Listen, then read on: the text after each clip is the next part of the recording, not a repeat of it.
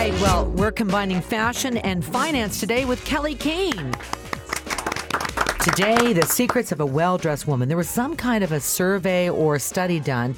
French women, Kelly, versus American women and their buying and what they buy. So tell us about that. Well, French women actually shop with a plan. They actually think out what is it that they need in their wardrobe, buy quality pieces.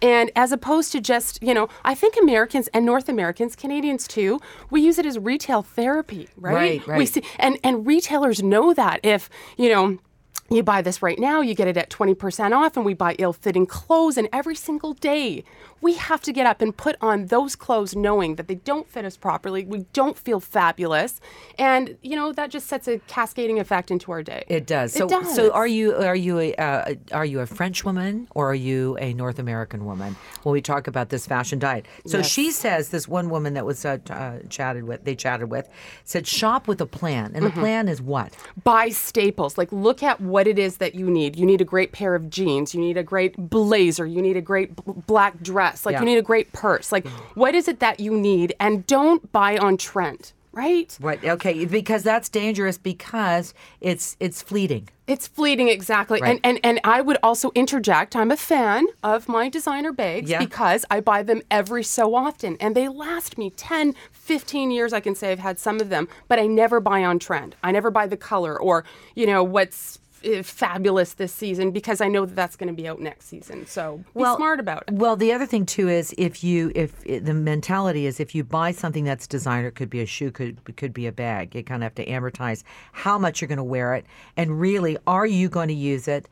And that you are not going to replace it with another bag because you saw something on trend. That is the bag. That is the pair of high heel shoes, correct? Exactly. And also you make a good point because what else could you use with that money? Could you pay down debt? Could you pay down your mortgage? Yeah. Or does it make sense that I actually crunch the numbers and my per use is 50 cents over 5 years for the designer belt? So it makes sense. It's going to last. I love it. I feel great. I go to work feeling strong.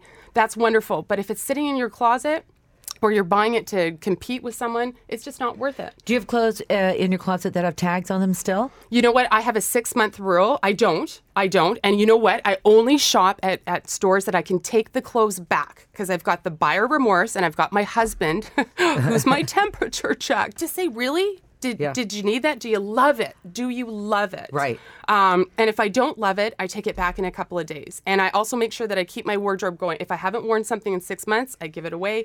Make space for new clothes to come in. Do you like? I give it to like a vintage store or something like that, and they will sell it. Or that's brilliant. So that's to make a little bit of money on the side. So here, I've got this thing that's on my iPhone that's called my Fitness Pal. It tells me how many calories, exercise and that sort of thing.